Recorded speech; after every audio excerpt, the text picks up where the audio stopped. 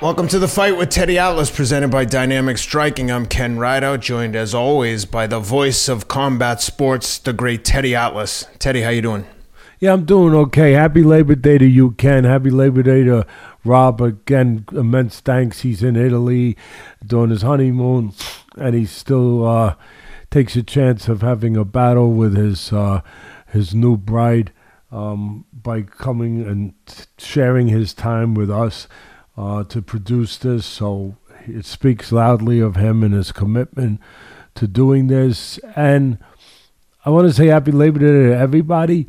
You and your family, all the fans out there, and just, yeah, you know, I hope it, I don't know how to say this without it sounding the wrong way or as though we're patting ourselves on the back, because we're not doing that. We're very grateful to all the fans out there. But I hope working on Labor's Day, I just hope that the fans out there appreciate us as much as we appreciate them. Maybe that's the most gracious way, if it's possible to say somewhere you're talking about yourself graciously, where they do appreciate us enough to subscribe and continue watching us and continue supporting us and get more subscriptions together out there and pass the word a little bit more, because Labor Day means you're not supposed to work. And and we're working. And listen, is it not work when you're doing something that maybe is a labor of love to a certain degree? Yeah, I get it. But it's still a commitment that we take very seriously. And on Labor Day, we're here. I know there's things that's going on in your life with your family. Good luck in the boat race that your kids have. They put together, constructed a boat, and they're in a contest. And I sure as heck hope they win. And I know you're proud of them for putting the effort in that they did to make that boat ready to go and be seaworthy, even if it's only in a pool. And I just, if I look a little red, I'm not blushing. It's just that I got a little bit extra sun because I was finally convinced to go to LBI with my family the other day. So I enjoyed a little time down there and came back a little early to do this, which we all make we make our decisions. We make our choices in life. But I had a good time. I'm glad I went, even though it was abbreviated, because I went down there with my daughter Nicole and her beautiful, our beautiful grandchildren, her boy and girl, and her husband Jeff, and my wife Elaine. We went down and we joined Jeff's brother's family down there, and they have a beautiful family, and we just had a great time. And just relaxing, just looking at the ocean, and you know, getting a little sun and sharing time with the grandkids. It was great. It never gets old when your grandson says, "Papa, I love you." So anyway, for the people that are blessed enough out there to have children and to also have even grandchildren, yeah. Take a minute. I know sometimes it seems like you can't escape, like you don't have time to escape. I get trapped into that, where I think I can't take off. You know, my daughter yells at me, my son yells at me. I miss his son. He's in Vegas, so our other grandson wasn't with us, but we were thinking about him. And they always say, oh, you have time. You could take off. You could make the time. You could do. And you think you can't because your commitment's to work. You know, you got to do this. You got to do that.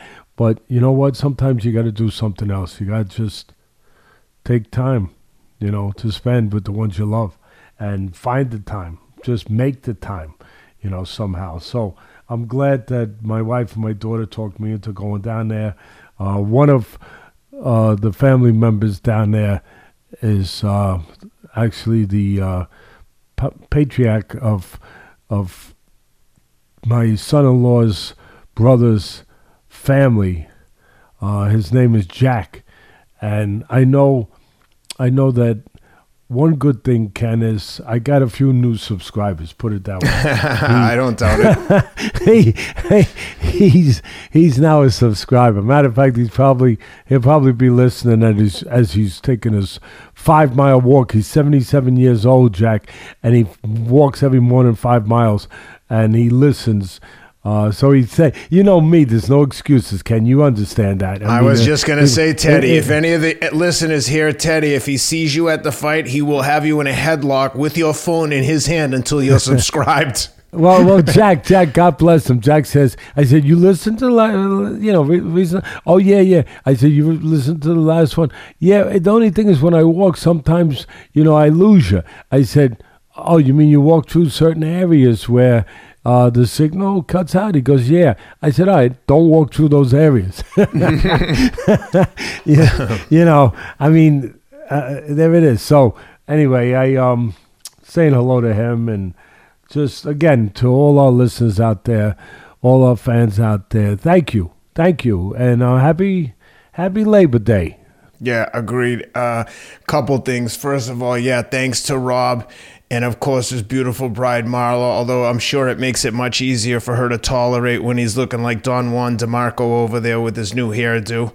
He has been, he has multiple times. People have asked me if he was my son, which always infuriates me, but reminds me of just how handsome I must be if I look like Rob. But, that's true. Very true. And my kids are in a cardboard boat race today. You could only use cardboard, rubber bands, duct tape, and a few other things. So they've been working. I mean, all credit to my wife. She basically built it with them. And I have zero man skills when it comes to stuff like that. I can't hang a picture. I can run and I can talk about fighting. But if you need me to do any handiwork around the house, my go-to answer is, I'm sure we can find someone on the internet. But and to your point about Labor Day, for you and I and Rob, it's like this is a labor of love. We love doing this, but you're right. The sacrifice really is made by the people in our lives who are subjected to this when they're like, it's Labor Day. What are we going to do? I'm like, I don't know what you're going to do, but I'm going to be recording the show in the middle of the day. But they understand and they know that it's important to us. And that's why they're family and you love them unconditionally, is because you take the good with the bad and we all roll with the punches and support each other. That's what family is all about. You don't always have to agree, but you always have to support. And speaking of which, you'll be proud, the kids were playing up at the club the other day and they got into a little altercation with another bigger kid, and all three of the boys were on this kid like a pack of hyenas, and they came running over. And I was like, guys, what happened? Why were punches being thrown? And they're like, oh, the big kid knocked Cameron down. Then the other kid was laughing about it right to Luke, and my oldest son went over and goes, Luke, what are you laughing about? This guy's making fun of him. And Jack started attacking the kid, and I was like, all right, good man. I'm like, Luke, I love your kids. I love Jack. I love your kids. They're really, I tell you, they're not only beautiful kids. I mean, you're blessed. They're healthy, thank God. And we're all blessed. And that's the first thing you worry about, your daughter and your 3 sons. Just beautiful family. But the character, you just touched on it. I know they're kids, but the character, loyalty, you know, it's there. So It's so important to stick together with not just your siblings, but with the people you love. And you know, we've talked about this a lot, but you know, sometimes when someone does something that's out of line, even if you don't agree with your man or your person, you just have to stick together. There's very few things more important in life than relationships. No one's ever on their deathbed thinking about the physical stuff that they lost. Everyone consistently talks about the relationships and the people in their lives and the way certain people made them feel, good and bad. And when you have good people in your life, sometimes you have to take a beating for them. If it means, hey, these guys are going to come and get me, I need help. Okay, I guess we're both going to get beat up then, but we're going to try. And anything other than sticking up blindly for your friends is just, it's a shallow, empty way to live your life. Sometimes you got to take the beating and just be with your people, even when it means you're losing. And that's what I preach to the kids is like, hey, you might lose, but I promise you that the next time those kids want to have a problem, they're going to be like, don't mess with the ride out kids, because they're at least going to fight back. Pick on someone easier. You know what I mean? And it goes with everyone in life and all your friends and relationships. And that's why we're all here together with you, Rob, and Sam. It's like, Not many people are all going to drop everything and record on Labor Day, but this is what we do every week, regardless of the day of the holiday. So it's good to be with you. Thanks, Rob, for doing this from Italy. And thanks sometimes to Sam. I want to say one other thing, just to piggyback off that. Sometimes we look at a negative as the end all. Something negative, something that hurts, something that's, disappointing, something that you didn't bargain on. And we look at it in a situation, whatever that situation is, and we look at it as, obviously, it is a negative. And it brings you down, it depresses you maybe, discourages you, whatever. But I'm here to tell you that we got to sometimes look at those things as an opportunity to find out how strong we can be, how good we can be, how loyal we can be, how we can get up, how we can go to a place even better than we've been before, that we wouldn't have been forced to go if it wasn't for that incident, that situation, that letdown, whatever it was, that we are forced to go somewhere even deeper, even better. And in the end, it's an opportunity to find those things out about oneself. And that's good, and that's important. And also, I'll finish with this. Yeah, you get disappointed by people sometimes when you think they should, and you have the right to think that because of the way you behaved, that they should behave stronger and better, more loyal, whatever it is, and they make excuses and, they disappoint you.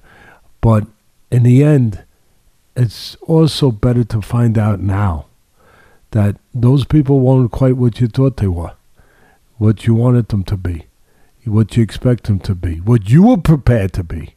Yep. They weren't that. So it's better that, I hate to sound cold, but sometimes it's cold, that you find out now, you get rid of that. you cut bait on that, if you will, and you move forward with people that you find out maybe down the road they are the right people, or maybe you found that out where they've been through challenges and tests where that already. But it's better to find out earlier in the journey that somebody's not really what you thought they were and what you expected, and again, had the right to expect because of your behavior, what they would be. It's better to find out, even though it hurts, it's better to find out earlier so you can move on and that you can get people in your life that are the right people and give yourself that opportunity. Maybe somebody else was taking up a spot on your roster, so to speak. Yeah, Exactly. We're thinking the same way. And you you make room on that roster for somebody that maybe is the right person. So anyway, God bless everybody out there. Happy Labor Day. We're going to talk some fighting with my buddy Ken and with Rob there as the producer in Italy during his honeymoon, and with Sam Rivera, who does a really tremendous job doing his own thing with the videos, putting together, videos and motivational pieces. Sam Rivera Films, if you're looking for him on Instagram. There it is. Yeah, he's floating out there, on YouTube and Instagram, and he really does put together some stuff that moves you, that motivates you. So anyway, I was blessed enough to get him in my life, and we all were, where, it just happened. And he took a piece from me from the Joe Rogan show a few years ago, and he put it together, made it into a motivational piece. And the next thing you know, a lot of people were talking about that piece. And next thing you know, we were talking about. We were saying, wow, we'll put that together. And the next thing you know, there we are. We're with him, and he's in our life. And speaking of commitment, Teddy, Sam, I believe he's either a brown belt or he might be a black belt now in jiu-jitsu. Just was, it's got his own interesting story. Was very overweight. I mean, he'd be the first to admit that, and just decided, enough was enough. I'm not going to be a victim in life. I'm going to take control of this. Got his shit under control, went to jiu-jitsu. 10 years later, he's either brown belt or a black belt. He's in the room with you, Sam. Teddy, can you ask him if he's brown or black now? Yeah, almost a black, just a stripe away from, yeah. A couple stripe away from black belt, but just the picture of commitment. was being, I don't want to say lazy, but wasn't taking care of himself and just decided to take control of his own life. Now he's making films. How much weight did you lose, Sam? I lost 100 pounds. 100 pounds. He lost. 100 pounds. Incredible mental fortitude more than anything to stick to that. And that's the other thing I was going to say about you, Teddy, is I'm not surprised you're suntanned. It's amazing what all that weight loss will do for you. Someone said they saw you down running on the beach, shadow boxing, lifting weights at Muscle Beach. Not quite. In one of those old-fashioned bathing suits with the suspenders. I've lost weight, but not my mind. I haven't lost that. Not yet. Actually, a few people on Twitter have asked me, like, what diet is Teddy on? And I always think it's funny when people are like, what's the magic pill? I'm like, he's on the common sense diet. Less calories in, more calories burned, and he's just eating healthy and doing the right things. There's no one magic diet doesn't work for everyone. There's one diet that works.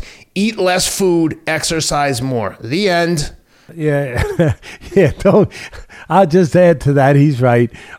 Just cut out everything you like. For the most part. One thing that you said that actually resonated with me that I think about, I have a weakness in the evening after I eat dinner and I'm like just laying around watching TV. I start to get lazy and think like, oh man, I'm hungry. And literally I think, I've done so good all day. I've worked out twice. I've eaten good. You know what? Screw it. I'm going to have one of those cookies. And then I'm like, you know what? 3 cookies ain't going to hurt me. I've been healthy all day. But all those little tiny like microaggressions towards your health, it adds up. And one thing that you said that resonated with me was, just think about how you're going to feel after you're done, because inevitably I'll eat it and I'll look at my wife and I'll go, why'd you let me eat all that food?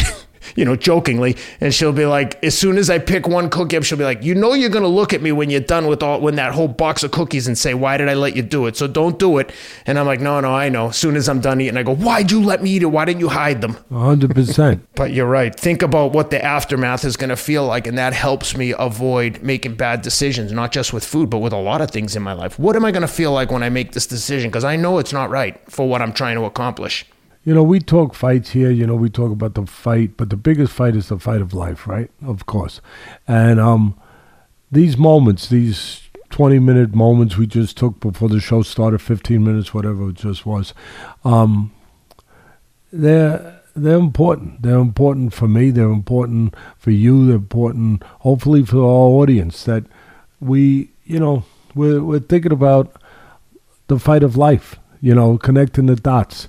In so many ways, so many dimensions. We're about to go really heavy into all the fight stuff and the analysis of it and the breakdown. We're going to be doing that in about 2 minutes. But in the meantime, we're just having a conversation with people that we're blessed that they take the time to come and listen to us, and that maybe we can, make their day a little better. Not just in breaking down the fights from the weekend before, or the couple days before, the night before. In the case of the fights last night, they went on Sunday night, which is very unusual. I liked it though. Match. But yeah, hey, you like it because the next day, for most people, is a holiday. Being that Labor Day. But if it was a Monday, then it'd be a little tougher for people to get up early in the morning and do that. But again, we're like you guys, we hurt if you hurt us, we bleed if you cut us, but we also take the time to talk about things that we think are relevant to you outside of the octagon, outside of the squared circle, the circle of life. So anyway, for the people there that are on my scale watch, on the Teddy scale watch, because I do get texts, even though, I'm not on the internet. I get messages from people saying, oh, you're at this, you're at that. Keep going, and I appreciate it. The last time I checked my weight was 28 pounds. Full disclosure, honesty is always the best policy, right? We believe that. Of course. Even when it's tough. And last time I checked a couple days ago, it was 28 pounds. It was holding there. It held there for a few days. That happens. Then all of a sudden, bang, you get movement if you stay with it. But I purposely didn't get on the scale today. I'm not afraid of nothing. I face what I got to face. But today I decided not to get on the scale because, I was an LBI. Did you have some extra potato salad? Let me tell you, the family I was just talking about, Denise, that's the wife of Michael Fazio, Jeff Fazio, who's my son-in-law, his brother. He's, like I said, they got a beautiful family. Well, he's also the horse racing extraordinaire, right? Collector of prize racehorses. Yeah, he's got 38 racehorses. And, he's been slightly successful. Yeah, he's worked awful hard to get there, and hopefully the horse business will be good to him too. He deserves it. He worked his backside off. Yeah, he's a good man. Yeah, and a generous man and a family man, which as is your son-in-law, Jeff. He's a good dude. Anytime I'm in that guy's company, he couldn't be nicer, more cordial to both me and Rob. So thank you to Jeff and Michael for their kindness. They're always super nice guys. No, they're good people, and we're blessed. We're blessed to have them in our family, and like I said, Michael Fazio's wife Denise. She and Jack, the man I was talking about, is her father, but she's got a big family and a big Irish family, and they have, I think it's like 4 brothers, and she also has her sisters, so 4, 5, 6, so I think 6 in total, and they all have wives for the most part and children, and so it's a big family. One of them, the son of a gun, makes an unbelievable crumb cake. Okay, that's all I got to tell you. That's Ken. That's all I got to tell you. That's why I wasn't on the scale. That's why I wasn't on the scale. Okay, everyone. Again, full disclosure. I'm at 28 pounds right now. I don't know what I'm at right now, but the last time I checked was 28. I'll check again. Once somebody removes that crumb cake. Yeah, sounds good. And before we jump into the fights, just one quick thing. For people who are interested in hearing my story, I did an interview on the Rich Roll podcast last week, and it got a lot of positive feedback. So if people are interested in hearing about my kind of personal story, it's there. But one thing that was interesting is some of the people that are fans of our show that listen to it, Teddy, were like, man, Teddy said you were a runner, but I don't think I realized what he meant when he said you were a runner, because I talk about some of the actual times and performances, and it was just nice reinforcement. Our fans are so kind. And but one person, Teddy, saw the picture and said, when I saw this guy's picture and then heard his voice, when he started talking, I was shocked because I expected to hear the voice of a gay man from Brooklyn. And I was like, I don't know if that's a compliment. Are you trying to compliment me or insult me? What would that mean? And what does a gay guy from Brooklyn sound like? Not that there's any problem with that, but I didn't know I was giving off that kind of vibe, but I just thought that was a funny observation, and I hope you had a chance to listen to it, Teddy, because I gave you, I talked a lot about my relationship with you and everything that the show has provided, basically like a dream scenario. Get to talk combat sports every week with the legend of combat sports, as far as I'm concerned, one of the greatest minds in the game. So thank you for everything you've done for me and the opportunity to be here with you. And with that, let's talk about combat. Let's start with the heavyweight fight last night. Andy Ruiz back in action against the old Luis Ortiz. I think Luis started to get much older last night. At least for me, he looked a lot older, because if he had, I don't know, a little back in the day, he was just touching Ruiz with that straight left hand almost at will, and he was cracking him with the jab, and Andy was almost living and dying with this lunging in, which kind of reminded me a little bit of the heavyweight fight in the UFC that we'll get into with Tuivasa and Gane, where Tuivasa was just standing at the range, the perfect range to get punched and not be able to punch. But at least this, from my untrained eye, that's what it looked like at times for Ruiz. He was on that outside, but not outside enough to not get hit. And I think that Ruiz made the fight, from my perspective, more competitive than it could have or should have been. He had Ortiz down a few times. I don't know. It just, in hindsight, wasn't the most technical heavyweight fight ever. They did go the distance, which was shocking to me, but all in all, I just didn't see anything there that from either of those guys that suggested that they're at the top of that division in anything other than like gatekeepers or like, maybe middle top of the second tier down from the top guys. But dying to hear what you thought of it, because there was just a lot of observations to be made in that one. Yeah, first thing is I got to respond and give you an answer. I try to answer everything to what is a gay man from Brooklyn sound like. I can't help it. I mean, you put it out there. I'm sorry. I'm a sucker for biting at things. And I will just say that the best I can say is that maybe it's kind of like this. Like, I won't say it exactly, but they say something like, forget about it. But when they say forget about it, they say it with, forget about it. With, a little more feminine. With just a little higher pitch. Just a little higher pitch, God bless. That's the kind of trolling on the internet. We love all our people. We love all, before some maniac out there says, Teddy doesn't like Mexicans and he also don't like gays. You know what I mean? Or whatever. So I love all people. You know what? I will make a differentiation. No, I will. I will, because I always say what I believe. I love all good people. I don't care what denomination, where the frick they're from, what they look like, anything. I don't care. I love all good people. That's it. That's Teddy Atlas. And whatever they are, gay, straight, freaking black, white, purple, dots, whatever. The one quick thing I want to say about that is with regards to gay, straight, lesbian, whatever it is like no one would give a crap what straight people get up to in their private life behind closed doors with their partner or partners, whatever their lifestyle is. What someone does behind closed doors with a person that they love or that they're attracted, that's their business. If you're not hurting anyone, why would I care? No one cares about what my relationship with my wife is behind our bedroom I love door, good nor people. should they. That's it, exactly. 100%. I love good people. And listen, that doesn't mean that we can't have a sense of humor. Yeah, exactly. Where's the sense of humor in society gone? That we have to take things so seriously, so damn seriously.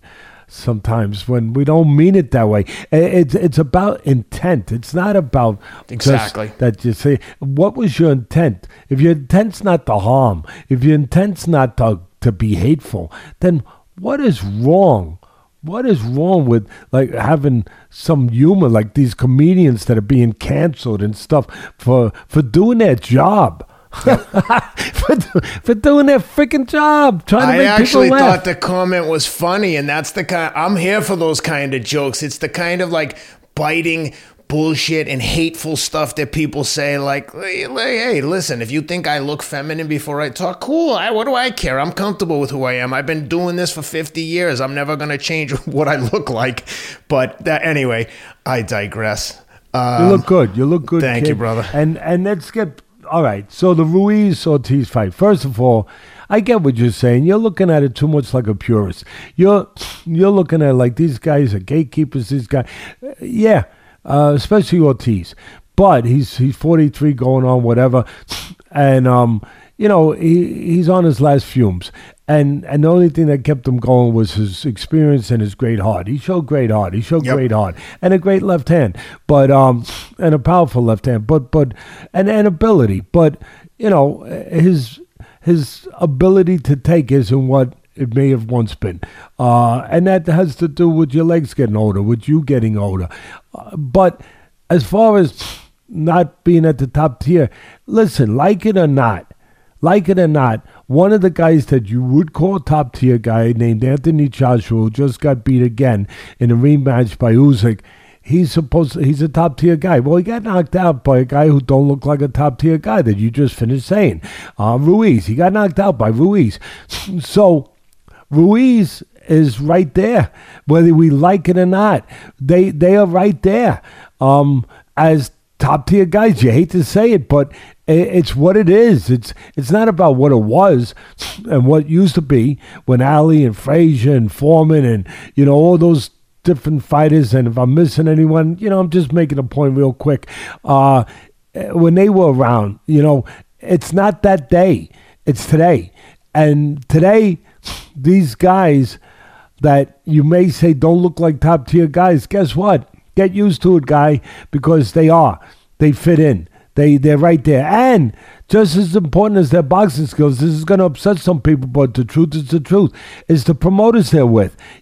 Ruiz is with Heyman. He's a top guy. He's one of the 3-4 top guys. So if you're with him, you're going to get fights. You're going to get title shots. You're going to get money. You're going to be, you're going to be in the light, at the end of the day. Matter of fact, well, I'll get to the fight I'd like to see later. But before you do that, Teddy, one quick thing about that with the PBC. Do you notice that every time they host a big PBC card, pay-per-view, whatever, anytime their bigger name fighters are fighting, they have the PBC rankings as if there's no other. They literally had the audacity to be like, we've got the winner of this fight probably in the number 2-3 position in the heavyweight division. And I'm like, initially I didn't catch the PBC ranking part. I just thought they were talking heavyweights. And I was thinking, are they insane? This is not even close to the top 3. I mean, after obviously Usyk and Fury and then, Joshua, then it kind of starts to drop off quickly. But the PBC always gives their own rankings as if somehow one promoter's fighters constitutes an entire, division. It's madness not to recognize all the fighters out there, especially when the top 2 or 3 aren't even in your camp. Anyway, I thought that was interesting that Fox puts that graphic up there. It's maddening. Like, what are you talking about, dude? Only in boxing you get away with that because to your point, Ken, it's a great point. Because to your point, the network has to deal with the promoter, so the promoter obviously is controlling all content, all graphics, all that stuff that they decide to put up. But you couldn't do that in football. No matter who the network. Think about it. You couldn't decide, you know what, I don't happen because, I know Ken Rideout. I'm mad at Ken Rideout this week. And I know he's a big New England Patriot fan. So I'm not going to rate the Patriots. They can't do that. You can't do that. I'm not going to rate the Boston Red Sox if they deserve to be rated. Whatever. You get the point. You can't do that. You can't do that in baseball, football, basketball, whatever. And networks wouldn't allow it. They wouldn't tolerate. But you know what? It's nobody's watching. It's like that movie that was about the gangster, the heroin dealer. What was his name? Frank Lucas. I forget the name of the movie, but the great Denzel Washington Kingpin? played him. American Gangster. I don't know. Yes, American Gangster. But it was about what I just said, and I remember the beginning of the movie, where you had Denzel with another great older actor, and the older actor was playing a old mobster from Harlem who was the numbers king up there. What was his name? Johnson. His last name was Johnson. Bumpy Johnson maybe. But anyway, he was a numbers guy, drug guy, whatever. And legendary underworld guy up in Harlem. And Lucas was kind of like, I guess, with him, his protege. And he was having a heart attack, the older guy. And Denzel Washington was trying to get somebody. They were in a store, and they were trying to get somebody to help him. And the guy, the old gangster, looks at him and says, "There's nobody here. There's nobody watching. There's nobody in charge, Frank." And that's kind of like, it really speaks to what you just described. Like in boxing, there's nobody there. There's nobody watching. The networks, they're not watching to see, hey, that guy shouldn't be rated. They're making their own crap up. That guy shouldn't be there. That's not the ratings. That's not the official ratings. But in boxing, you can get away with that. It's like WWE where they're writing their own script. Yeah, make it up as you go along. And again, there's even the TV executives, you got to put them at blame, whatever you want to call it, because they're not watching. I talked about this last week on an episode. Go and watch it. I talked about this in detail, that there's nobody at home. There's nobody with the television that are watching boxing that know what's right and what's wrong. Really. But there is in all the other sports, they would immediately say, you can't just eliminate the New England Patriots because you're mad at Ken Rideout. You can't do that. You can't eliminate the Boston Red Sox or the New York Yankees or whatever. They're rated. So as far as the fight, it was, you talked about being a little tedious, a little bit, not great, whatever. But at the end of the day, it was kind of, for me, it was like one of those horror movies, one of those suspense movies where you still kept in your seat, even when the movie starts to get a little slow, because you never know when the monster's going to appear, when he's going to jump out from behind. And that was kind of the intrigue for me with this fight, because you never knew when the right hand of Ruiz was going to land again, or when the left hand of Ortiz was going to land. You never knew, even though some of the rounds, there was not a lot of action. There was, Ruiz was blowing some rounds, just not being active enough. But I understand all of it. First of all, I tweeted, I picked last week on our show, I picked Ruiz to win. But where I was wrong, and I was almost right, but almost don't count, close don't count except in horseshoes and hand grenades, as I used to hear all the time. But I picked Ruiz to win. But I also said take the under, because I think Ruiz has a real good chance of landing the right hand and knocking out Ortiz in the early parts of the fight. And you know what? He dropped him a few times and he came very close, but he couldn't close the show. He couldn't finish the job. And Ortiz didn't let him. Ortiz showed a lot of heart at 43 or whatever age he really is or whatever. But at the end of the day, I even tweeted before the fight started last night that look for the right hand to land against the southpaw. Right hands land against southpaws. The right hand of Ruiz to land against the southpaw Ortiz early and do damage early. And guess what? Second round came early, and he did. One of the mistakes made in that round was that they made it a 10-7 round when really it was a 10-8 round, because, he dropped him, but the second knockdown was not legitimate. The referee was wrong. He was still a little groggy from the first knockdown, but he didn't get hit a punch that put him down. It was a bit of a push, whatever, groggy, off balance, but not a punch. That shouldn't have been a knockdown. One knockdown in that round, 10-8. Not two knockdowns to then make it a 10-7. And that was important, because almost every round that he didn't knock him down or hurt him, Ruiz lost, because he was getting outworked. So Ortiz was winning rounds, putting rounds in the bank when he didn't get hurt, when he didn't get dropped. And he put a good amount of rounds in the bank. But at the rounds that Ruiz won were bigger.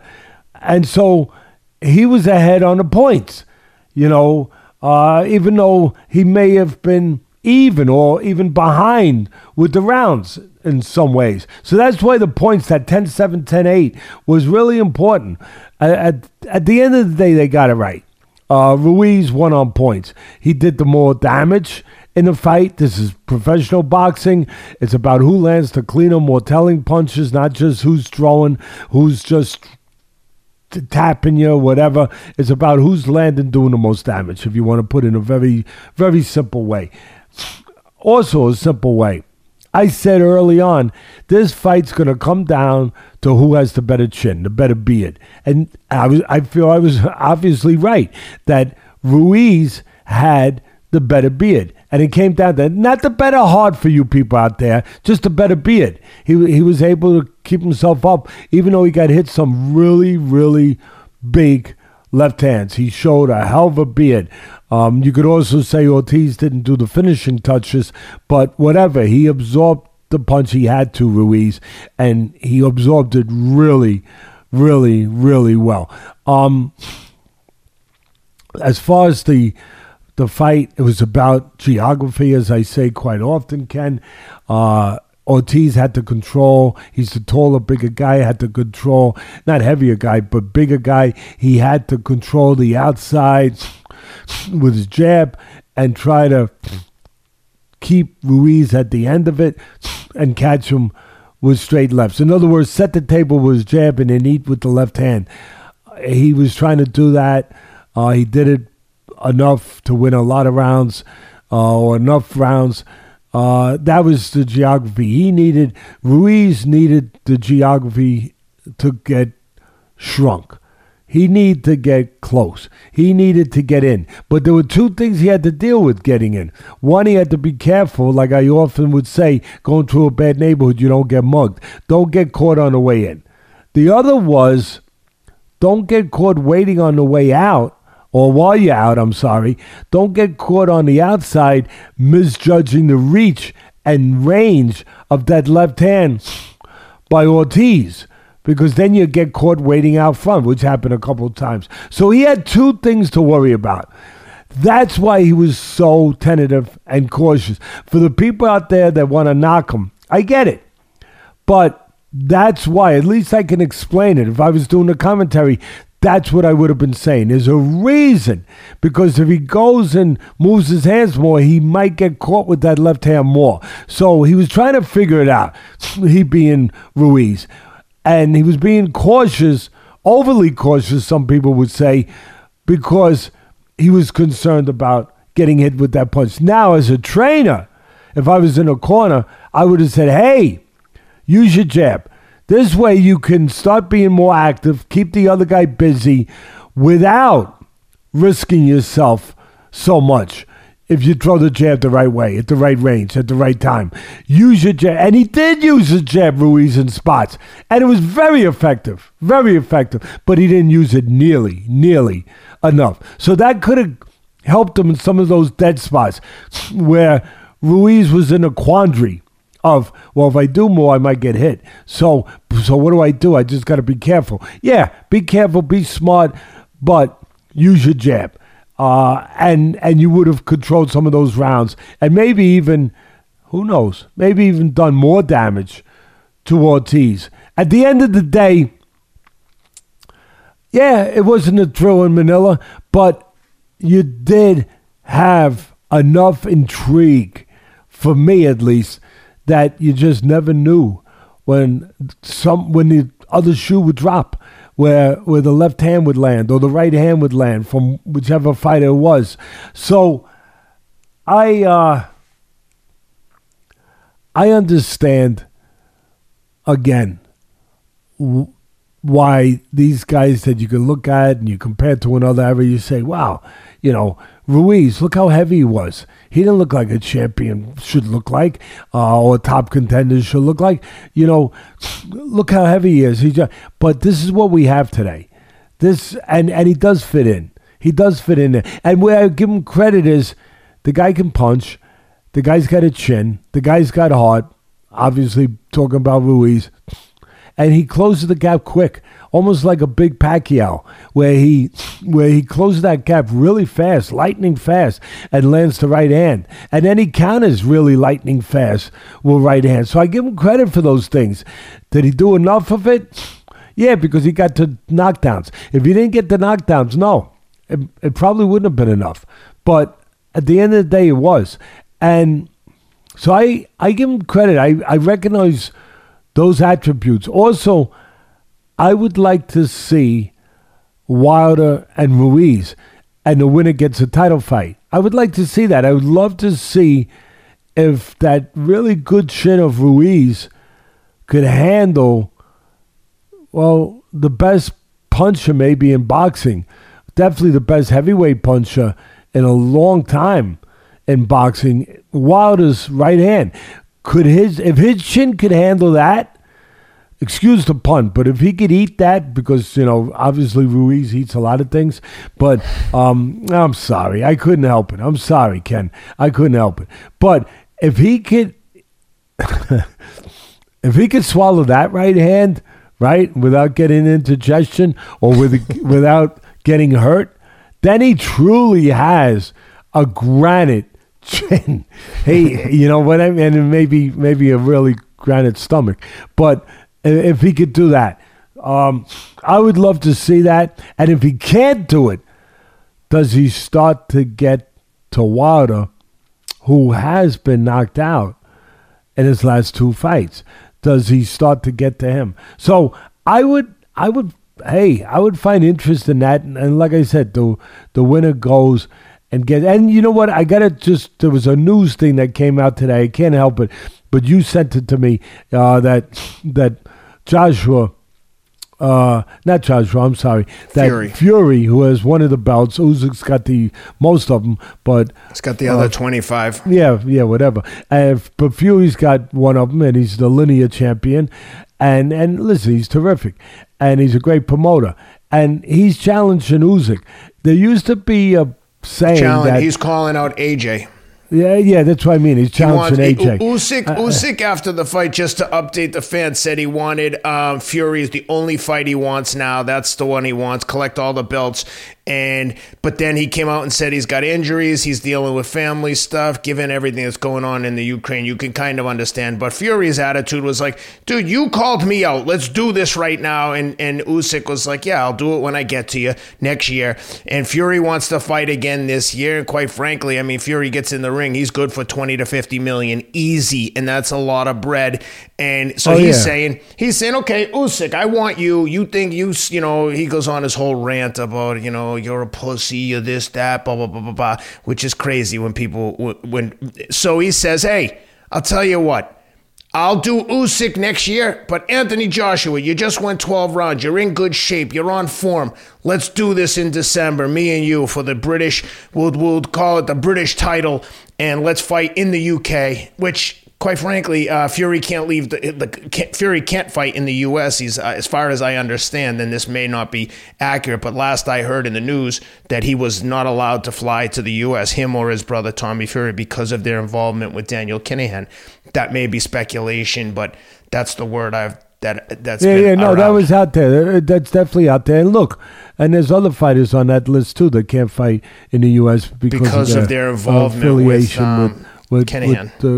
With Kinahan, who, for the people that don't know, is a cartel drug allegedly cartel. One of the biggest drug cartel leaders of a drug gang in the whole world, allegedly.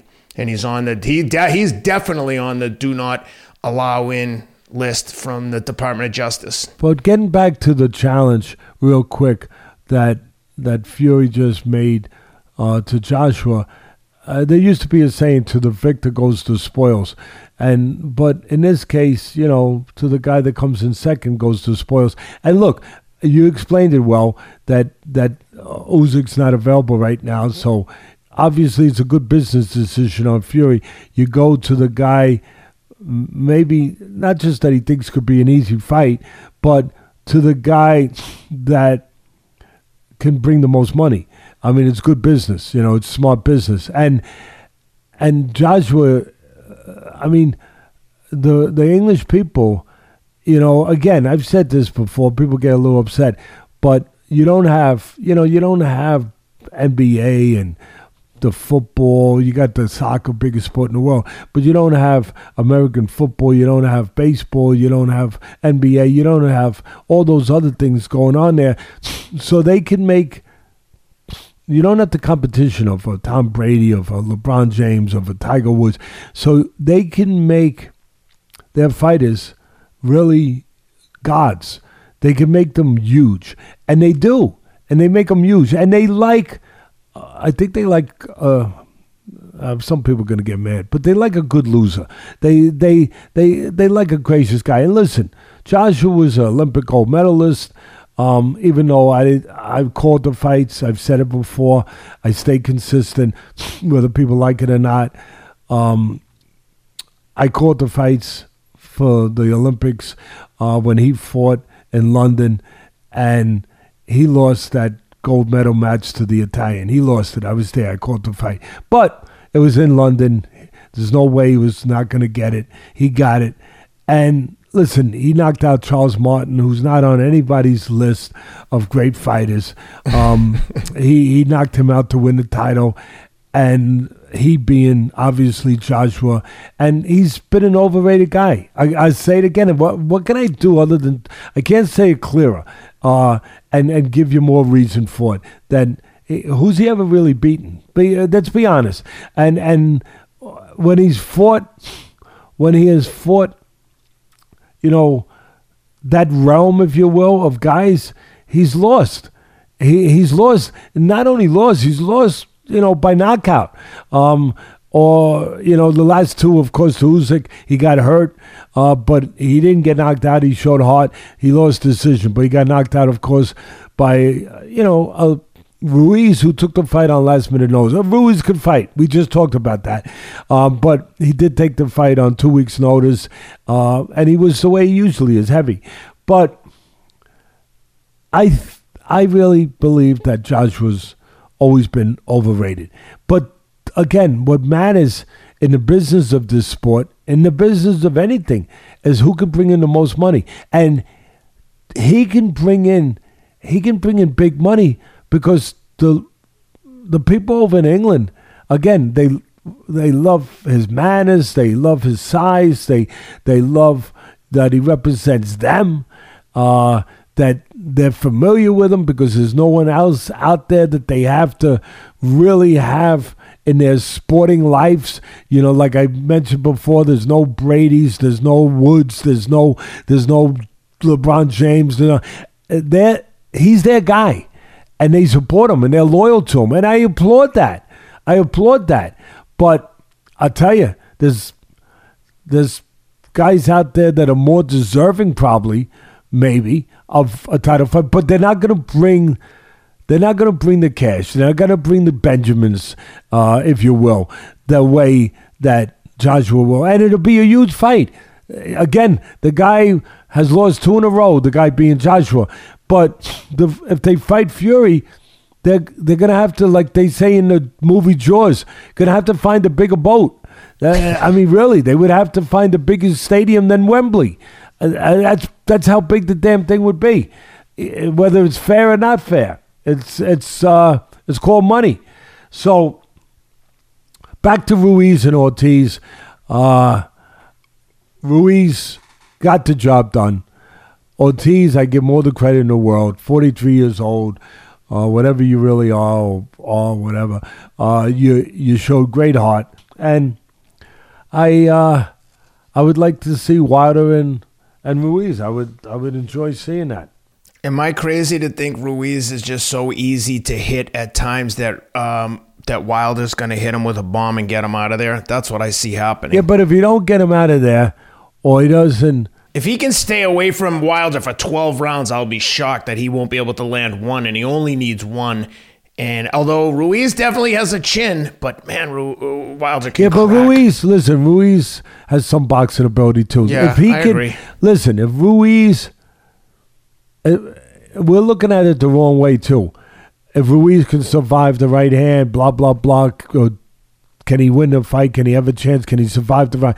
But maybe he gets to Wilder first. Mm-hmm. Maybe he doesn't have to.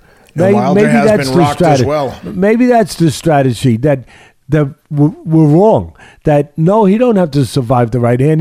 He has to not get hit with it, and he's got to land his right hand first on Wilder before Wilder does land on his. If he could do that, then yeah, he could win the fight. If he could get to Wilder first, and listen. As much as you're saying, isn't Ruiz easy to hit? Am I wrong, Teddy? But last I looked at Wilder, he wasn't exactly Claude Rains. For those people out there that don't know who Claude Rains was, he was the original Invisible Man. He's not exactly a ghost in there. No, you're right. He's not too hard to hit either. And he didn't exactly... Wilder didn't exactly write the fundamentals of boxing 101 book of how to technically get things done. He just knows how to punch. he knows how to punch with the right hand. That's about it. He does a lot of things wrong. Ortiz had him on Queer Street big time, and obviously Fury got to him in a big way, so it's not like he can't be rocked either. So that's right, but that's sometimes why I want to present those arguments for, like, you know, at first blush, hey, it looks like what if Ruiz gets cracked? But you're right, he could just as easily get to Wilder. Great point, and that's why I like to have this back and forth. Even sometimes, I think a lot of times I'm trying to represent what I think a lot of fans might be thinking. And again, the insight that you get here as a fan, even for myself, is invaluable. And speaking of which, especially if you're a gambler and you like to place a wager from every now and then, do us a favor. If you're going to make a bet, go to my bookie and use the promo code ATLAS, ATLAS. They'll give you 50% credit on your first deposit up to $1,000. So you deposit $2,000, they'll give you an extra $1,000 to gamble with. And as always, gamble responsibly. But a lot of good lines coming up. And Teddy, we'll talk about this before we wrap up. Ken, before, I want to say one other. Yeah. The commentators last night during the Ruiz fight, the Ruiz-Ortiz fight, they mentioned that Ortiz was the hardest punching southpaw heavyweight ever. But I disagree. I'll tell you, he's a real hard punching southpaws. There hasn't been a lot of heavyweight southpaws, so yeah, he's definitely up there. I get it. But for me, Michael Moorer, who was the first southpaw ever to become heavyweight champ of the world. The first ever. Oh, really? Yeah, I don't think I realized that. Yeah, and he was. He had one of the best trainers in the world too when he won the title. Who was that guy? Skinny guy. Know. But I'm telling you, I'm not saying this because I trained Michael Moorer. You have to put Michael Moorer in there as the hardest punching southpaw heavyweight ever. You have to put him. If you're going to put Ortiz, all right, if that's if that's what you like, but not to mention Michael Moorer. Again, it's got nothing to do with me training. If I wasn't training him, I would say the same thing, just understanding the history of the sport. As a person who respects the sport and does know the history of the sport fairly well, I would have to put Michael Moorer in there as, if not the hardest punching southpaw heavyweight ever, right there, because he was. He was a real pure puncher. As a light heavyweight, he knocked everybody out that he fought. He was a terror as a light heavyweight. And then he goes up and he becomes the first light heavyweight ever southpaw. I'm trying to remember if he was the first southpaw. You can look it up. The first southpaw heavyweight champion. I'm sure he was. Google has Michael Moorer as the first the first heavyweight world champion southpaw. Yeah. That's what I said initially. But I tell you. Oh, hold on. There was an Englishman called William Abedango Thompson in 1839 from England who may have had a world title as well. All right, but until you find some certification on exactly, on that, we'll go with Michael Moorer. But light heavyweights, there's only been a couple light heavyweights that have gone up and won a heavyweight title, and of course, you had cruiserweights, you had Usyk, you had Holyfield, but you had Michael Spinks as a light heavyweight who could punch with the Spinks strength. And he was also a gold medalist from the Olympics. He went up and won the heavyweight title. He beat Larry Holmes. Before Larry Holmes could break the record, quite frankly, of Rocky Marciano of 49-0. Holmes was 48-0 at the time that Spinks pulled off the big upset and beat him. But you also had Bob Fitzsimmons, if you go back to the 20s, Ken, who won pretty extraordinary. He won the middleweight title, the light heavyweight title, and the heavyweight title. And he did a lot of it with his secret punch called the solar plex punch. Back in those days, not a lot of guys punched the body, and not a lot of guys understood the anatomy of the body. Bob Fitzsimmons did. He understood that if you hit a guy in the solar plexus, you could take the wind out of his sails, and he took the wind out of the sails of quite a few guys in his legendary career. So anyway, I had to just put that in there for Michael because when you talk about heavyweights that were southpaws being great punchers, he definitely is in that conversation. Yeah, and agreed. And back to what I was saying about the guys at my bookie, they've been with us from the beginning.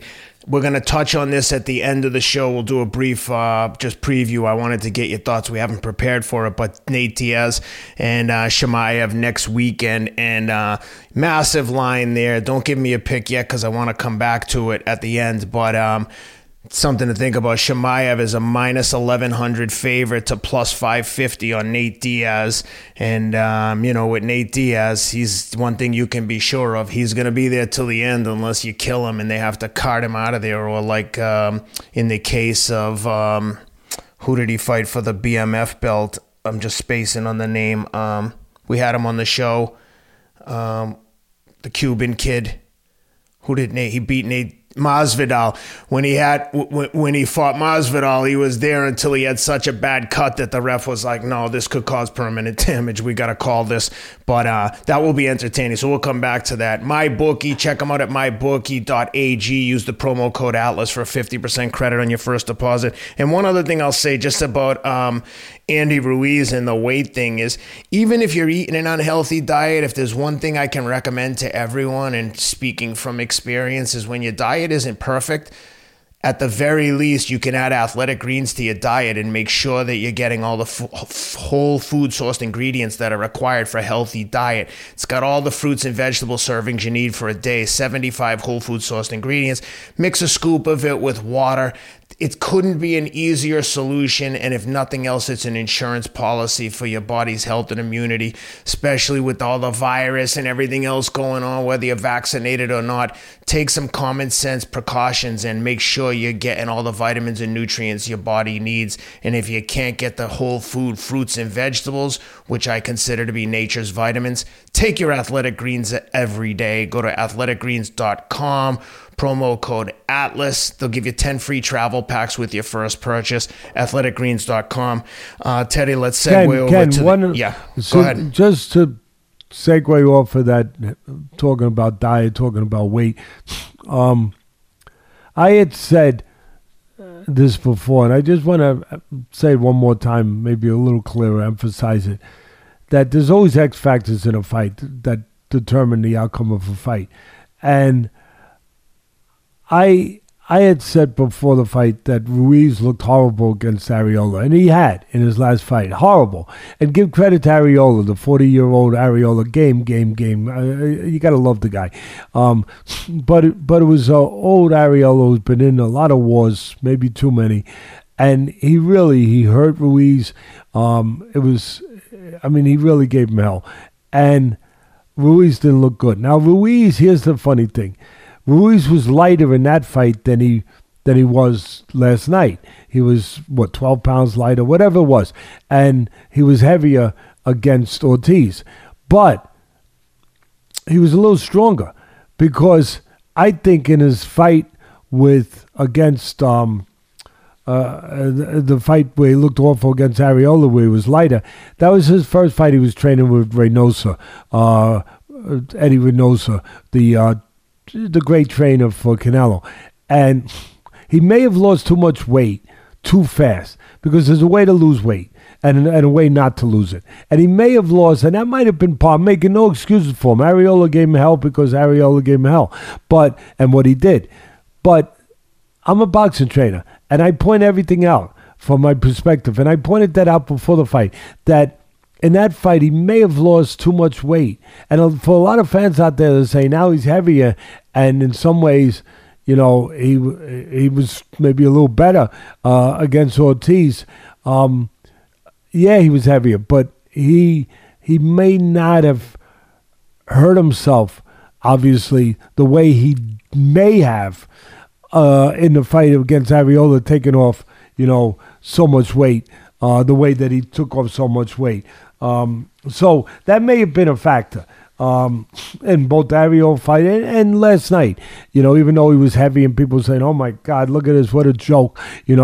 And you do have to laugh a little bit. All the people out there saying, he looks great. I saw pictures. He looks great. His weight's down. He looks like he's doing the Jenny Craig diet. He's unbelievable. And then you see him get in the ring.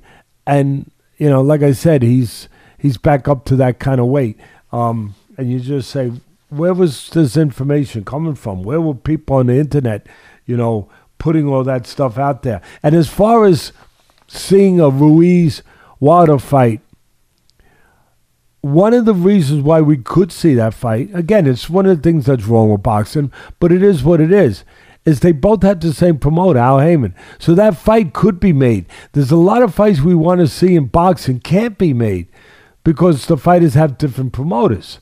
But in this case, they have the same promoter, and the fight could be made.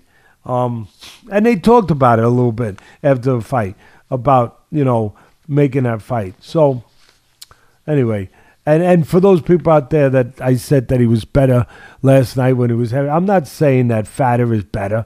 I'm just saying that there's a proper way to lose weight and a wrong way. Yeah, couldn't agree more. And we'll talk about weight being a factor later and when we talk about the main event at the UFC. But before we get into the main event over there, let's talk about old Bobby Knuckles, Robert Whittaker. Big win over Martin Vettori. Martin Vettori always seems to bring the hype and bad blood in the build up to the fight. This guy, it's hard to manufacture and fabricate a beef with Robert Whittaker. He's just a consummate professional. He never gets too emotionally involved. But Martin always seems to find a way to motivate himself, whatever he has to do to get angry at his opponent. But good scrap here, highly technical. Both guys, I hesitate to say pretty even. I mean, Martin's so tough, but, Bobby Whittaker just put it on him for 3 rounds. Robert is just like steady, like a metronome. You just know what you're getting with him. A steady output of pressure. Technically sound all around. It's just unfortunate that he's in the same era with Israel Adesanya, who he just can't seem to get past. And he seems to be stuck at that number 1 contender in perpetuity, it seems, because he can't beat Izzy, but he's beaten everyone else in the meantime. Reminds me a little bit of Colby Covington and Kamaru Usman, obviously, when then Leon Edwards upset the apple cart. But good win for Bobby Knuckles. Keeps his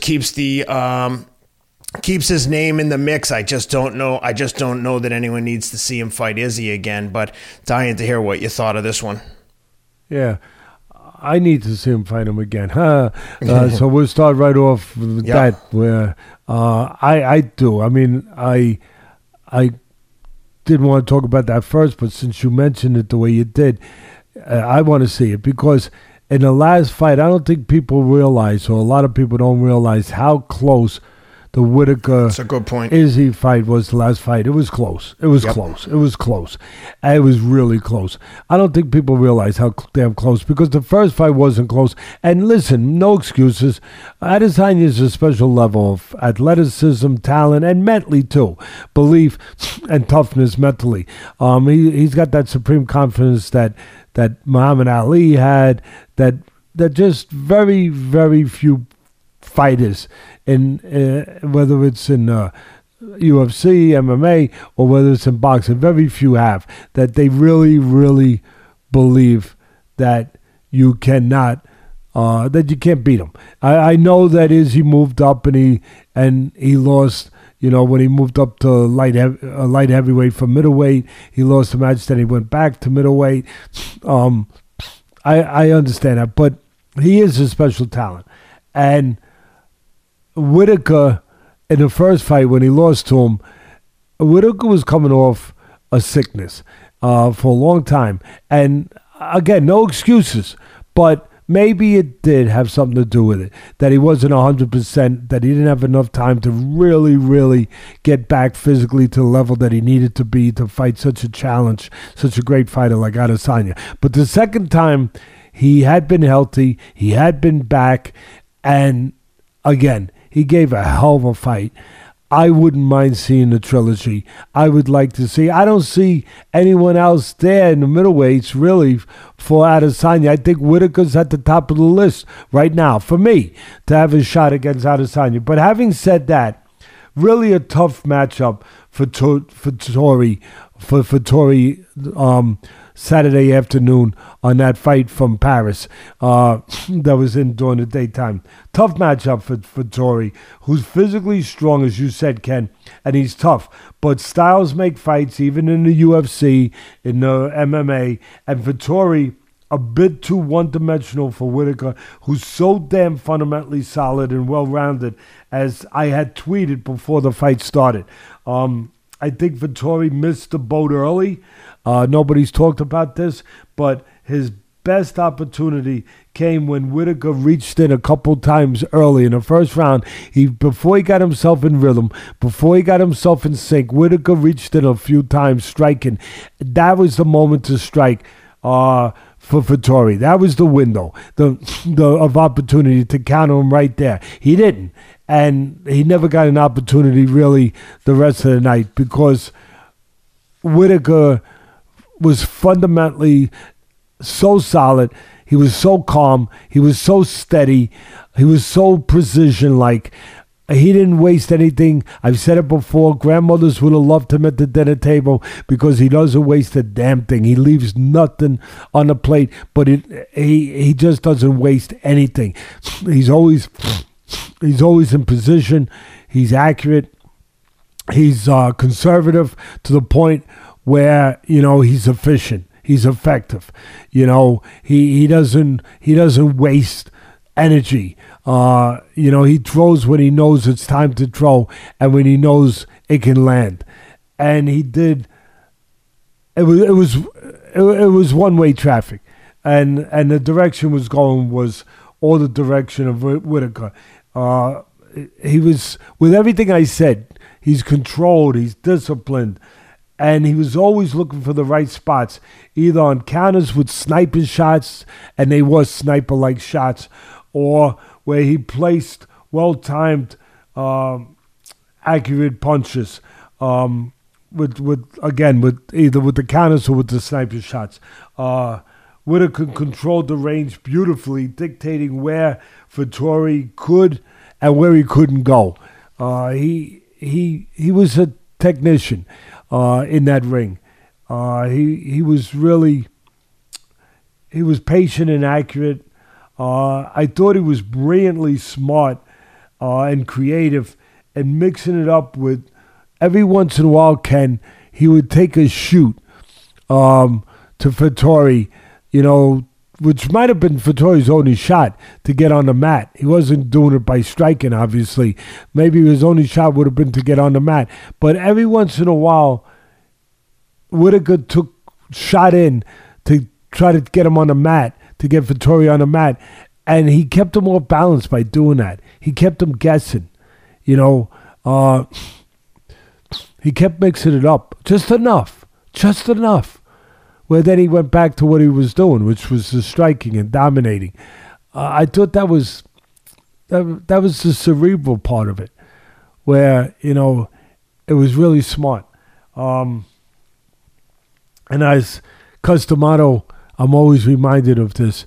My mentor used to always say to me and preach to me, Teddy, when you got two tough guys in the ring, and one is smarter, more developed technically, he automatically becomes the tougher guy. Well, that was it. That was it, people. That was Whittaker. He became tougher, as tough as Vettori is, because he's smarter. He's more developed. And he's got more things, if you will, more tools in his toolbox that he doesn't have to depend only on toughness. It's there when he needs it, but you don't have to depend. I would love, I started with this early because of what you said, Ken. I would love to see a rematch with Whittaker and Adesanya. As I said, the last time they fought, the second fight, it's not a rematch, it would be a trilogy, I'm sorry. But the last time they fought, I know I'm repeating myself, but I think it's worth repeating. that was really close. Let's segue into the heavyweight fight, Teddy, because a lot of observations here, a lot of thoughts from my perspective anyway. The first thing I thought about, from my untrained eye, was just, why is Tuivasa standing at the perfect range for Gane to punch him and kick him? No head movement, just standing there getting pot shotted. I get that he's going to live and die with this one punch, and there's a few heavyweights that do that. They just want to use that one eraser, and they're willing to Derek take. Derek Lewis comes to mind when I think about Tuivasa. Perfect example. Yeah, perfect example. He does. When I saw that fight, the only thing I could think is, okay, if that's the strategy that you're going to take shots to land that one big one and erase them and basically get them out in the launch, great. But at the very least, why wouldn't those guys even talk to someone like Teddy Atlas, where I'm like, if that's your plan, get so good at slipping punches and figuring out how to get inside versus just standing there until the guy's like, you catch him slipping. But it was just like he's standing in the exact wrong spot the whole time. And again, I'm obviously not a trainer, but all I could think was, dude, either get a little bit further out or get be in closer. Or be out. No, what you're saying is like we talk about in life. Be in and out. Don't be in the no man's land. Yeah, you're right. Yeah, and if you're gonna do that, how about some head movement or about any kind of strategy whatsoever? And I love Tuivasa and I love Derek Lewis, and I want to always see them win, but you can't just live at that top level, at that number 1, 2, 3 contender. You can't expect the guy just to... They build a fan base around that, though, Ken. I agree. So you got to see that part of it. They 100%. Do. Derek Lewis and so does Tuivasa. They build a fan base, and so does, we were talking earlier, so does someone like Nate Diaz. They build a fan base around not being mechanically sound or, elusive or, any of these other attributes that some people have and that they strive for, but by being just tough, by being tough and bringing it, whether it's Arturo Gatti or Mickey Ward or whatever, that those guys could lose fights and people still watch them. Derek Lewis, people still watch. Tuivasa, people still watch. Because, they'll lose, but they might freaking upset the apple cart too, because they bring it. They bring blood, guts, blood and guts every time they get in a freaking ring, and people know that they can depend on seeing that. It's going to be drama. It's going to be theater.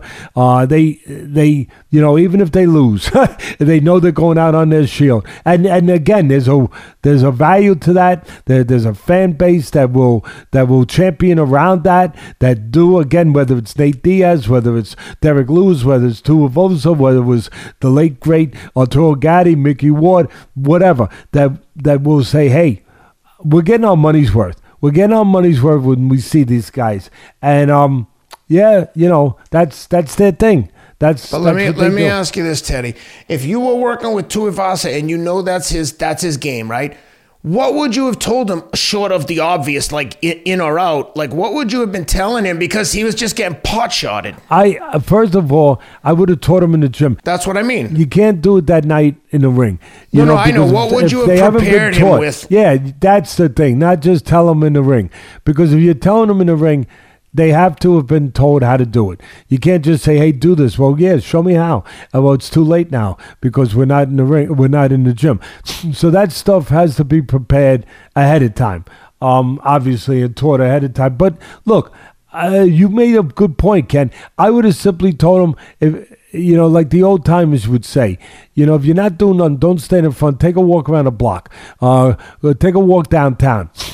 Step out a little bit out of range, or go around the block. Go up to the side if you're not doing nothing in front. But don't stand there. Don't stay there. Your grandmother, your mother, if you were lucky enough to have good parents, good grandparents, somebody in your life that cared about you when you were young. What did they tell you? Don't hang out on the corner. You're going to get in trouble. Right? Well, don't hang out in front. You're going to get hit. The same kind of sage advice that works in life can work in the ring at times. And so that would have been where I would have started with him. As far as the fight, I tweeted before the fight, it's the guile and technique of Gane versus the power and toughness of Tuivasa. And obviously it turned out. It certainly was. I also said it's the boxing ability of Gane, who's the southpaw, versus the right hand of Tuivasa. And that turned out to be right. From the beginning, Tuivasa only had Ken truly a puncher's chance. And it almost was enough. He dropped him. It almost was enough. And I give him a little more credit than you did in the way that early on, I'm not saying you're wrong, ultimately, but early on, I give more credit to Tuivasa because he was being controlled. He was being patient. He wasn't going in there like a wild man, swinging from the bleachers and getting freaking hit with everything that under the sun. He was being as controlled as he could be for him.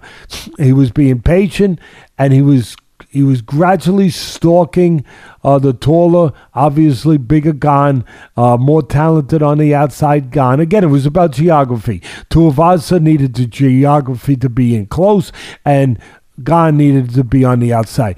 And early on, I appreciated that, and I tweeted about it, that Tuivasa was inching his way in, gradually, slowly stalking, and he was not opening up. He was just inching. Bang!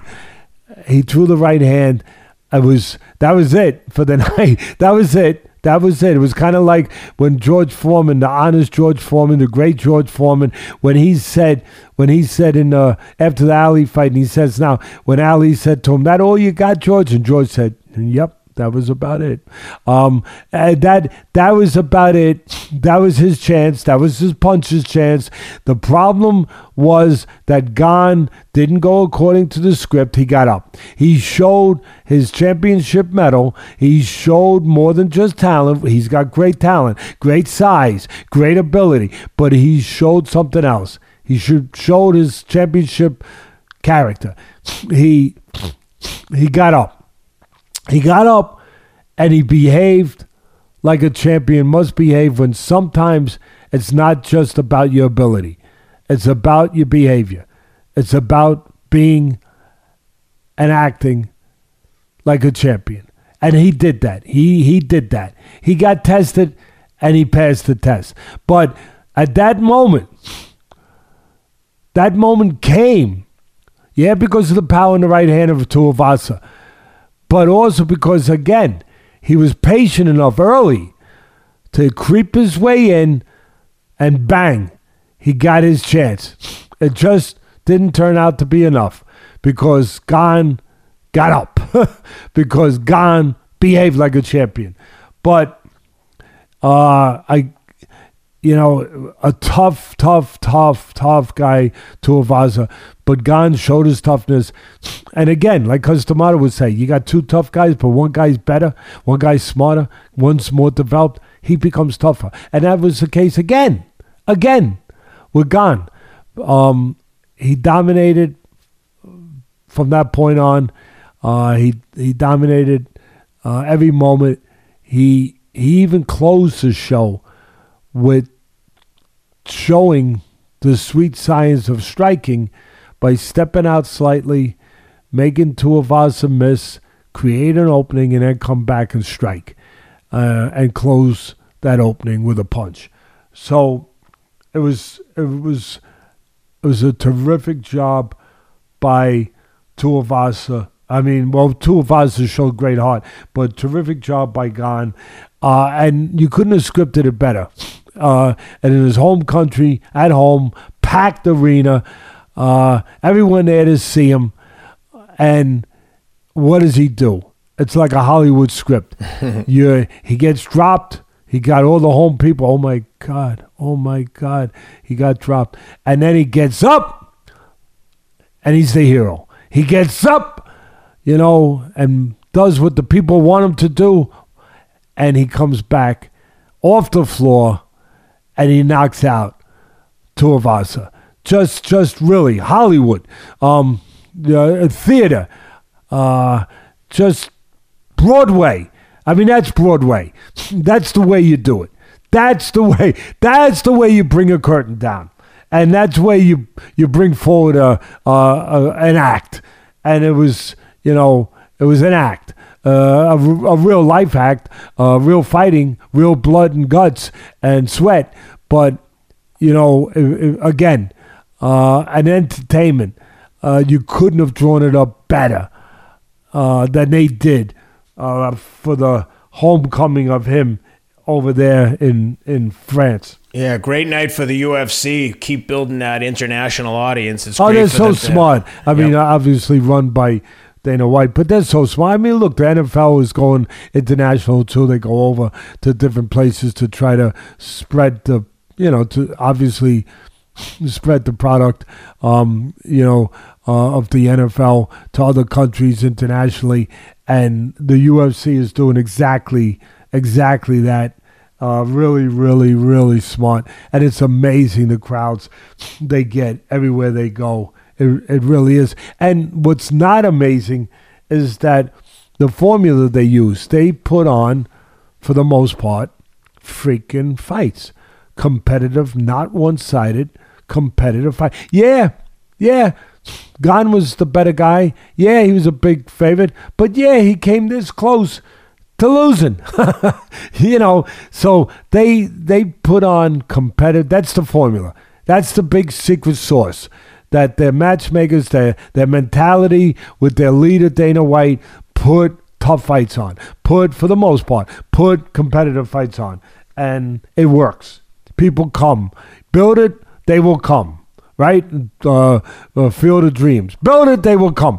Well, build this with that formula, and they will come. And they come. Yep, that's for sure. They were definitely out in droves in Paris. And with that, Teddy, let's. I just want to get your quick thoughts on the Diaz Chimaev fight. I want to say one thing. I wrote something. Can I say real quick? Of course. Take me 2 seconds. When I was watching that fight, I wrote a note to myself. All champions, be in life or in the ring, must pass a test before they can be the best, no matter how much physical talent they might possess. That fight showed it once again. They must be dipped into the fire and forged through that flame of life, that flame of tolerance that teaches us that we can endure when the time comes to endure, and then we can conquer. Gane showed in that moment that he was on the floor, obviously from a big, powerful right hand. He was more than just a pretty face. We hear that saying, and I think it fits sometimes. More than just a big man with talent. He's a champion. And I would be remiss if I didn't say this. I want to see a rematch with a Gane. Now listen, I understand all dimensions of the business. In the fight business, the business of sports. I understand it's a business. And I understand Ngannou won the first time. And I love Ngannou. He's our friend. He comes on our show. And his agent is tremendous. They do a great job. And he's tremendous. And he might have in his future one of those crossover, retirement-making fights where he fights Fury. Who knows? And if he does, God bless him. Go get it. Just like McGregor got it with Mayweather. Go get it. Go get it. These guys can't make enough money for me with the risks that they take when they get in that octagon or get in that squared circle in my sport, in boxing, whatever. But the reason, he won the first one. And Ngannou won because he was more developed. And give him credit. He won, he was more developed. And also he had the threat of the power. And that threat of the power and the lack of seasoning with Gane, as talented as Gane is, that beat him. That I believe that Gane was too respectful, that mentally he got defeated. And listen, all the credit to Ngannou. He's the one who executed. He's the one who did it. And he's the one who had developed. Ngannou had gotten better. He had gotten better. No doubt about it. But I don't believe that Gane had been baptized yet, where, so to speak, where he understood what he understands now, that he could depend on himself, that he was more than just a pretty face, more than just a talented guy, that he didn't have the seasoning, the maturity, if you will, the confidence to really know that he could take more chances, that he could, and still be able to get the job done and be okay. He wasn't sure, so he was too tentative in that fight. Again, all credit to Ngannou, but he was too tentative in that fight. He may have blown it, whatever, and Ngannou won it. He may have lost it and Gane won it, if that makes sense. But I think now, having gone through that, I think that he will be more mature, Gane. He will be, and he showed that, I think, in the two of us again off the floor. He will be more solid mentally. He will be more confident in him, what he can do, what he has to do. He will be different, better, I believe. And I think it would be really interesting. And listen, and Gane, you don't need it. You beat him already. And you beat him fair and square. And in my business, the smart managers always used to say, once you get past a dangerous fight, a mandated fight, and that was a mandated fight because he was the interim champion, the top contender, and they had to fight, and Gane. But once you get past that, and you get, you sort of, you whistle through the graveyard, if you will, right? And you get out of there safely, and you win with all that danger. Don't go back to it. The old time, the wily managed, don't go back to it. No need to. You did what you had to do. You're the victor. Go forward. Make money. Fight other guys in the UFC. Make money with the title. And then if you can pull off, as I said, the great bonanza, and you can get that retirement fight with Fury, beautiful. But don't take that risk again. A lot of people would say, and I get it, but I, as a fan, not just as a trainer, but as a fan, I would like to see, because of the reason I just said, I would like to see one more time, baby, and Gane and Gane. I would like to see that rematch. For the reasons I just said. Purely as and I understand why we're probably never going to see it. Yeah, agreed. Before we sign off, Teddy, this was a thorough breakdown of all the worthwhile action this weekend. Chimaev, Diaz coming up next week, and big one on Saturday night. It seems like on the surface, at least, bad blood between Diaz and UFC, having a nasty breakup here at the end of his contract, and it seems like they're going to feed him to the wolves on the way out with this young lion coming up in Chimaev. At least that's the appearance that at least how people, I think, are viewing it from the UFC perspective or from the fans' perspective is that, Diaz is pushing on the UFC to give him a fight. They're like, okay, here, you want to fight? You can go out with taking on Chimaev. So that's on Saturday night. Like I said, Chimaev's minus 1,100, Diaz plus 550. What do you think? I like Chimaev. Listen, I love Nate Diaz. I love his toughness. He's got a great following, great base. He doesn't, he gives no Fs, if you will, right? That's for sure. And he takes no Fs. But listen, I think that Chimaev's the real thing. And I think he was forged in a fire. Everyone has to be christened. Everybody has to be forged in a fire. No matter how talented he is. They have to be dipped into that molten lava, that fire, to know what they really are. That they can survive the moment. When the moment comes. And the moment comes for everyone. And against Burns, the very experienced, very good, very difficult Burns, Chimaev had that moment. He was dipped into that fire. And he came out of it forged better than ever. And because of that, I think because of his great skills on the floor, he strikes really well. He's well-rounded, but he's unbelievable. I mean, he is just unescapable when he gets you, for the most part, on the mat, or as close to being unescapable as possible. He's a steel trap. And I just, it'll be fun to watch because Diaz only knows one thing, blood and guts. Just never say never, baby. Never stop trying. Always try to find a way. And he will. He will be doing that. But at the end of the day, I like Chimaev probably on the floor. he does it both ways, but probably on the mat. He is very similar to maybe the greatest, right? He retired, maybe the greatest of all time, Khabib. He's so similar in the mindset, in the technique, in his, in everything, his belief in himself. He's very similar to the great Khabib. And like I said, for me, maybe the finishing touch on this great possible masterpiece that could be a masterpiece. He's not complete yet, but could be. He still has to go down the road and continue to prove it. But Chimaev, when he overcame that struggle, he had that struggle with Burns. To me, that was the convincer. He got tested.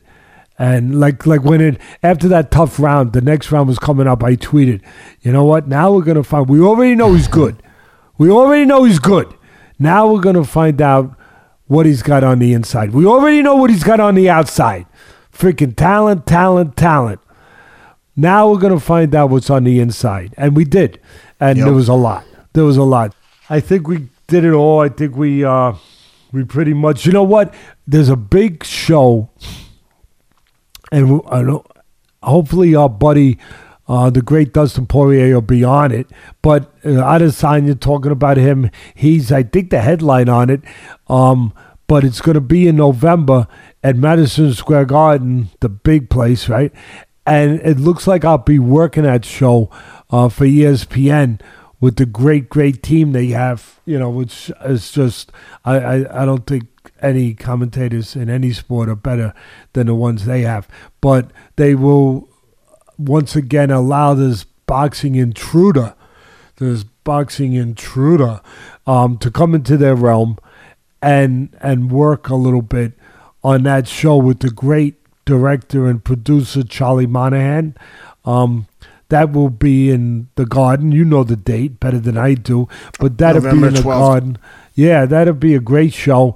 And maybe you guys will be there. And a few days later, on November 17th, is my foundation's charity event, the big fundraiser of the year, where we get a lot of celebrities like Tracy Morgan, and hopefully Marv Albert's going to be there. And,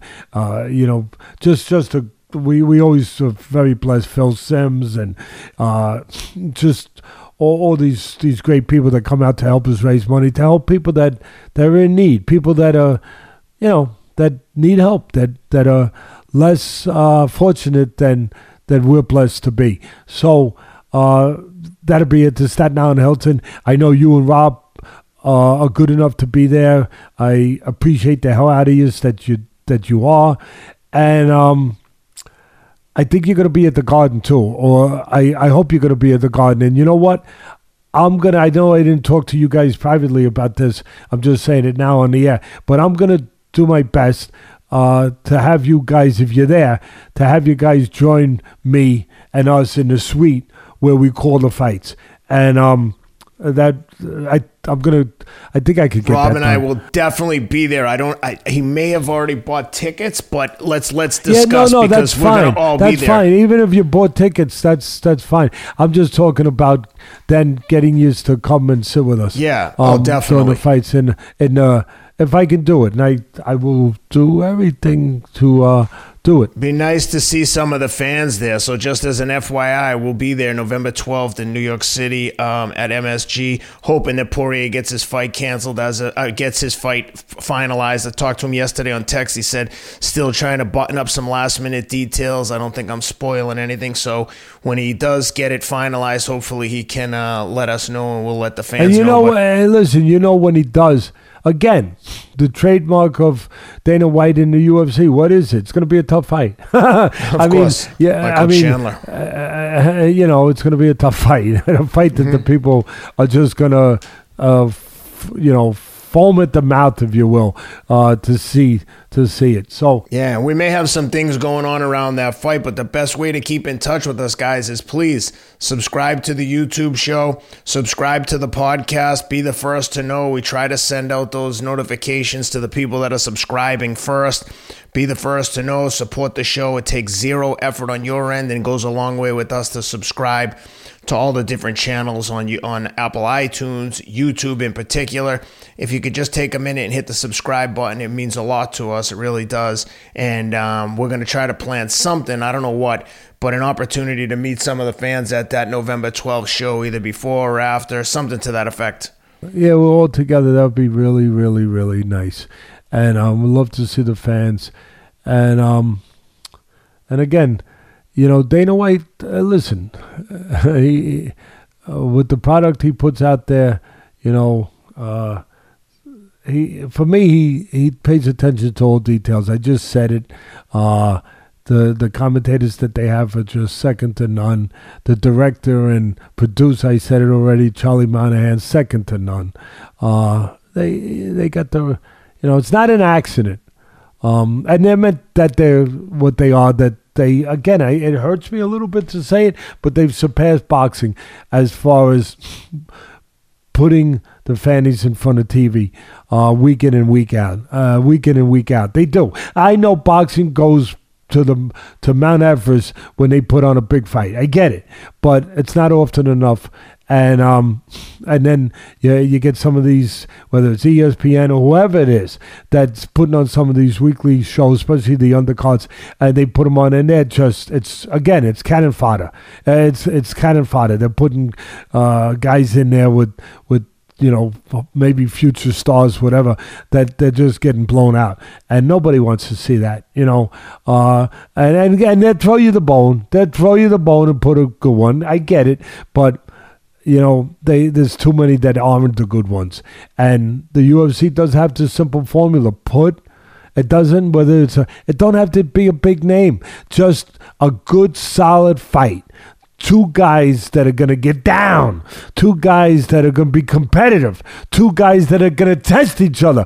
Two guys that are going to take themselves and us to another place when they perform. And the possibility of that.